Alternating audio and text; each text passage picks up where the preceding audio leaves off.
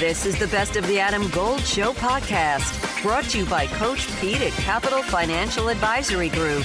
Visit us at capitalfinancialusa.com. I'm also excited to talk to Will Brinson, senior NFL writer, CBS Sports.com, Pick Six podcast moderator, who is without a hat today somehow. If you're watching on video, and these videos go up almost immediately on the Adam Gold Show page on YouTube. How are you, Will? Are we on YouTube too? I thought we were just on like local. No, these things we post everything on YouTube. Channel was. We post everything on YouTube. So. You have your own YouTube page? How cool! How exciting! You're basically like Mr. Beast. That's what my son calls me. No, he doesn't. I tell Robbie I'm a YouTuber all the time. Well, you are. Yeah, you guys are all. So are you? Yes, and I'm. You got your YouTube page. You're a YouTuber. I might have multiple YouTube pages. We have an Adam Gold Show. That sounds like an administrative screw up more than anything else. I'm not yet on Fans Only. Maybe we do that at some point. Oh, only fans. Only fans. It's probably good that you don't know that. That's good. That's no. Good. It's a wise, whether it was intentional or not, it's a wise screw up on your part. All right, should we just talk? I think I'm the idiot for correcting you. All right, so yeah, good. I'm such an innocent man. All right, let's get to, first of all, do you think the Ravens, not that you're feeling good after losing that game? Can't wait. I can't wait to be at like my son's basketball game on Saturday and somebody's like, why are you talking about OnlyFans on the radio? or maybe somebody asks you about Nolita Heel. If you know, you know. I have no idea. I'm glad I don't know. You are. All right, so the Ravens are probably happy that their game was the first game and not the second game, because all we're talking about here is Dan Campbell and his decisions. Dan Campbell got him off the hook, huh? Sort of, yeah. I mean, in Baltimore, they're not talking about Dan Campbell's decisions, but there were only two games. We will eventually get around to why Baltimore fell short against Kansas City. But let me start with because I think there were four decisions that are worth talking about, and I put them up in a poll. Which of these decisions was the worst? The field goal before the end of the first half. The fourth down try on the first possession of the second half after San Francisco kicked the field goal. The fourth down try, down 3 in the fourth quarter, and then the timeout they took late in the fourth that essentially ended the game when they didn't get the onside kick. I think it was the timeout. I think they had to be prepared. If they were going to run the ball on third down, they had to be prepared. They were going to have to run another play, and they had to do that quickly because taking the timeout really ended the game. It ended it. I'm with you. Look, I mean, we can, and all my group chats last night were abuzz about the fourth down decision making, and shout out to my buddy Nathan, who just shamelessly berates me for the numbers every time somebody goes for it on fourth down on ATW. But I think that the only one that, for me, like if Dan Campbell wants to go for it on fourth down, go for it. If he wants to do what you, he's been good about this all year long. He's been aggressive. It's part of the reason we call him Dan Gamble. We love seeing him do it, and I think it's crazy to change your identity midstream, particularly in a playoff matchup. Right. Having said that, running the ball on third down by the goal line, and then burning a timeout before the fourth down. Because, like, granted, it's great that you call a timeout because you want to make sure that you can you have a play call in place to go for it. But then you cannot stop the clock. Right. You're forcing yourself to get the onside kick, and honestly, I think that's not so much a in-the-moment failure as it is sort of a pre-planning failure. It's kind of something you usually see from Kyle Shanahan.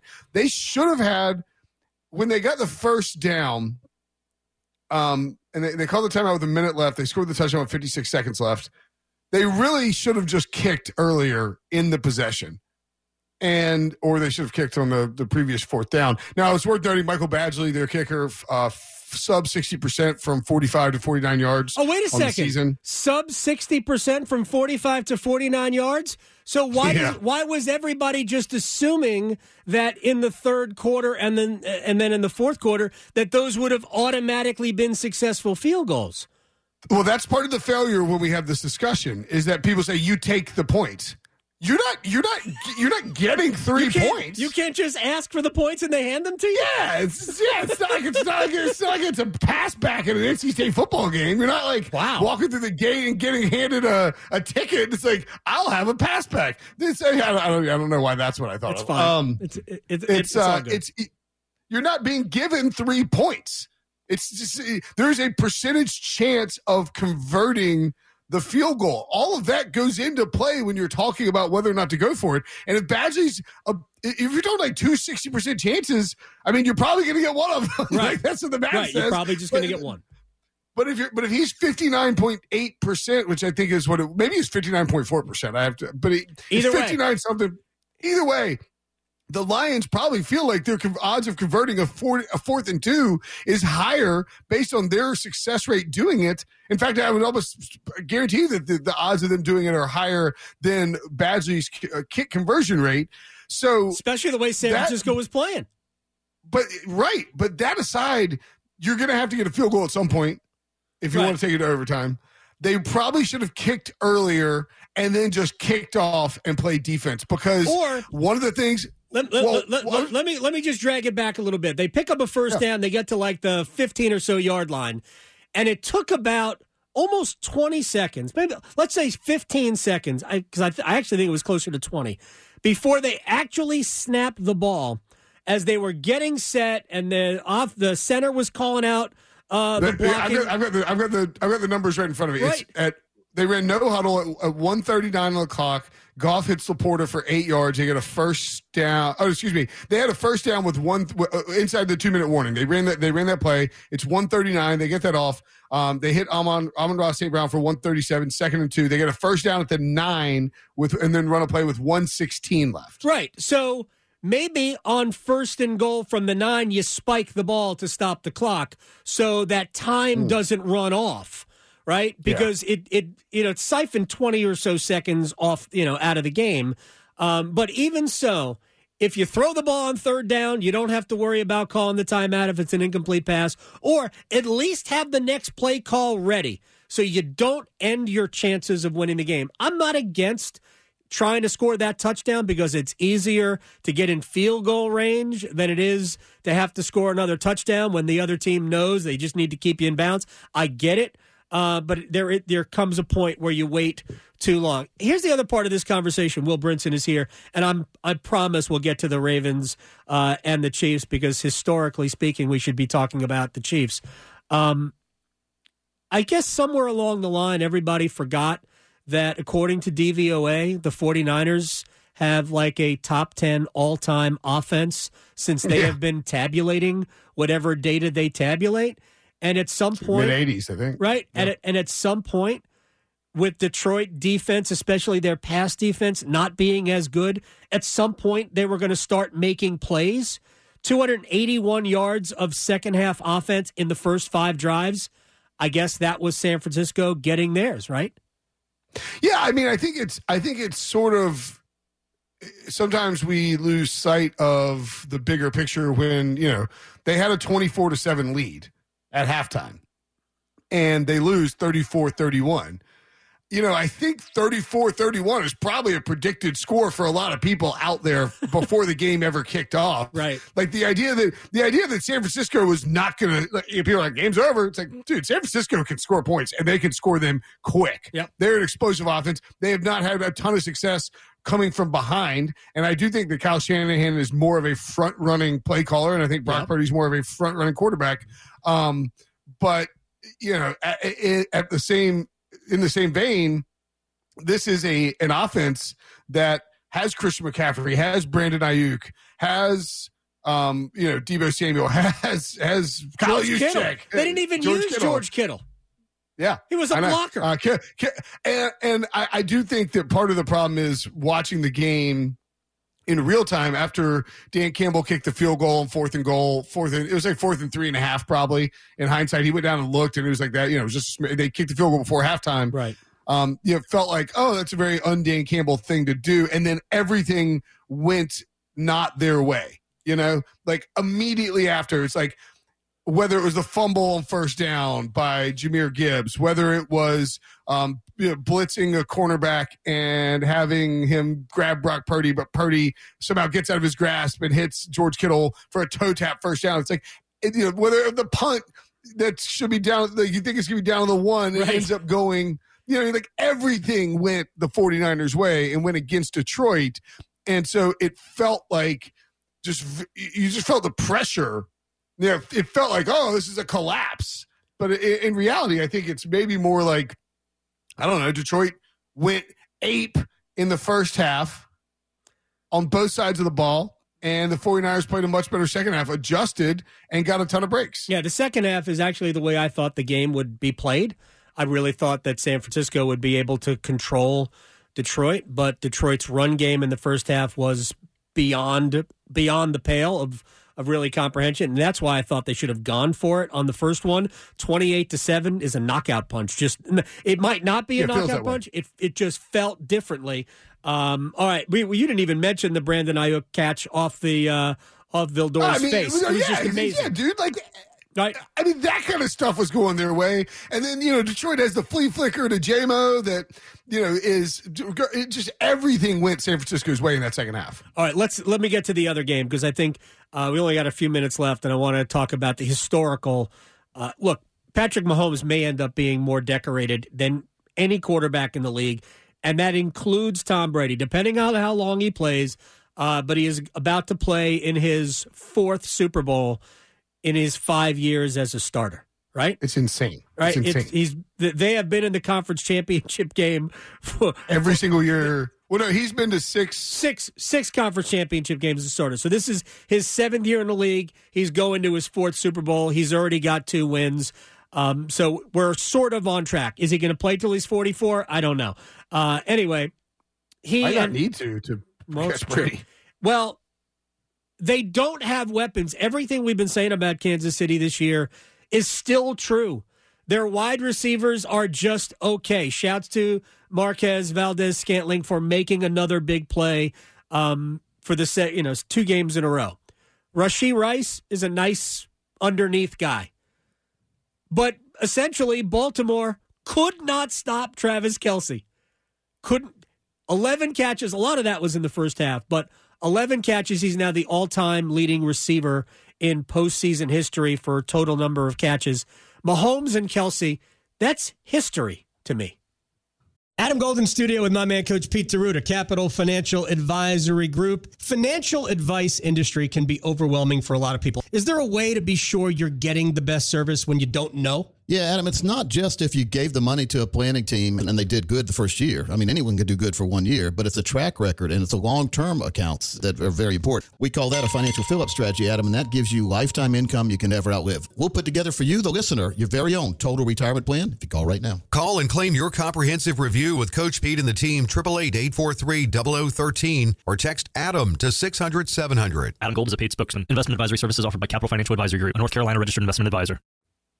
Yeah, I mean, I think this is the best defense he's ever had, which is pretty fascinating. And if again, this game, like you take it from a 30,000-foot viewpoint, and the Ravens had the 1 touchdown to Zay Flowers early in the game in the first quarter. Right. We got 3 touchdowns. It felt like this game was going to be off the chains offensively through the first 20 minutes of game time. Right. The touchdown to Kelce, the answer from the Ravens. The Chiefs didn't go and make it 14-7 early in the second quarter. 10:56 left. Pacheco scores. There wasn't a touchdown the rest of the game. There was only 3 points the rest of the game. No, there was 6 points. Each team kicked the field goal. Yep. And I think what that speaks to, one, is the defense. It also speaks to the fact that the Ravens defense was historically good and a really dangerous unit. And what happened was Mahomes showed up to that game and he started 11 for 11, and he was just unbelievable. He was great. He was just unbelievable. He was so dialed in, so locked in. And when he comes to play like that, he is just impossible to stop. He's too good. And that's sort of the story of the Chiefs this season, where to me it reminds me a lot of Patriots teams that would get to the playoffs, and you'd be like, all right, we got this terrible division. The Jets, the Bills, and the Dolphins stink. But Brady's in the playoffs. They got home field advantage. This is a very good Patriots team. And they'd get to the playoffs, and they'd just have better coaching and better quarterbacking, and they'd have their elite weapons step up, and sometimes they'd have a great defense. And that's what this Chiefs team is, and that's why they're back in the Super Bowl. They had to go on the road. They didn't have a home field advantage. Yes. They beat the Bills. They beat the Ravens. They did it with defense and with Mahomes just being Patrick Mahomes and flipping the switch when the playoffs got here. And that's just something that we saw over and over again with the Patriots. Like, all right, this isn't the Patriots year. And they would flip the switch and Brady would be great. And that's what the Chiefs did with Mahomes. As long as Travis Kelce wants to play. I just don't know. I don't know how you beat that duo. Tight ends who can move like him and catch like him are too difficult to deal with. Real quick, we got a minute here. The Ravens are going to have to live with this, with the way they really melted down. Whether it's Flowers and the fumble going in, his taunting penalty, which you just can't do that. You can't cost yourself 15 yards when you're trailing like they were trailing. The Lamar Jackson interception, which, man, just throw it away. I don't know why you're trying to force it into. To me, that wasn't PI. I understand what Gene Steratore said, and by the way, you probably should look at the video before you say that the contact happened after the interception, and then we all see it in real time. No, but he wasn't coming back for the ball anyway. So if you're fighting back for the ball, maybe you get the call, but you weren't. So I didn't hate any of the officiating calls, but they made so many mistakes, and they had the personal fouls that helped Kansas City down the field later. I just thought that Baltimore just kind of lost their poise. Yeah, I'm with you. And I think that you could even argue that they sort of lost their poise from a game planning perspective before the game started. By not running the ball, right? I mean, they had 6 carries by their running backs in this game. Yeah. Gus Edwards had 15 on his first one and got 2 more carries. Justice Hill had 3 for 3 yards. And it felt like they wanted Lamar to stay in the pocket and not use his legs, which to me was just crazy. I did not understand their game plan whatsoever. Yeah, there were a lot of things that they're going to be questioning in Baltimore because 17 points shouldn't have been enough to beat them at home. Kansas City's got a good defense, but Lamar Jackson's going to be the unanimous MVP, and he had a historic season. And they scored 7 points on their home field and 0 after their first drive. Bad look. Just terrible. I'm sorry, they scored 3 more points. Justin Tucker kicked the field goal. Right. Yeah. And by the way, Tucker field goal. I loved Kelce and Tucker in the pregame. Loved it. Loved every second of it. And real quick, since it's on CBS, apparently America's Most Watched Network, are we going to have a Taylor Swift cam during the Super Bowl? I don't know. Can I just watch that. a channel with a camera trained on Taylor Swift the entire time? Look, Fox got the better game in the conference championships after we got the incredible divisional round game. I would predict that. I actually thought that CBS was really muted in the coverage of Taylor Swift for the conference championship game. Sure. I think it'll be a little less muted for the Super Bowl and I think there's a really good chance that Chiefs 49ers, great matchup, should be a shootout, totals 48, and Taylor Swift's going to be there. should be the highest, most watched Super Bowl in NFL history in Las Vegas on CBS and streaming, of course, on Paramount Plus. Will Brinson, I'll talk to you later, man. Appreciate your time. Will Brinson, senior NFL writer, CBSSports.com, Pick Six podcast moderator. This is the story of the one. As a maintenance engineer, he hears things differently. To the untrained ear, everything on his shop floor might sound fine, but he can hear gears grinding or a belt slipping.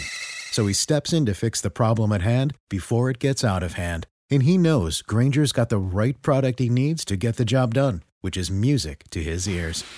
Call, click Grainger.com, or just stop by. Grainger, for the ones who get it done.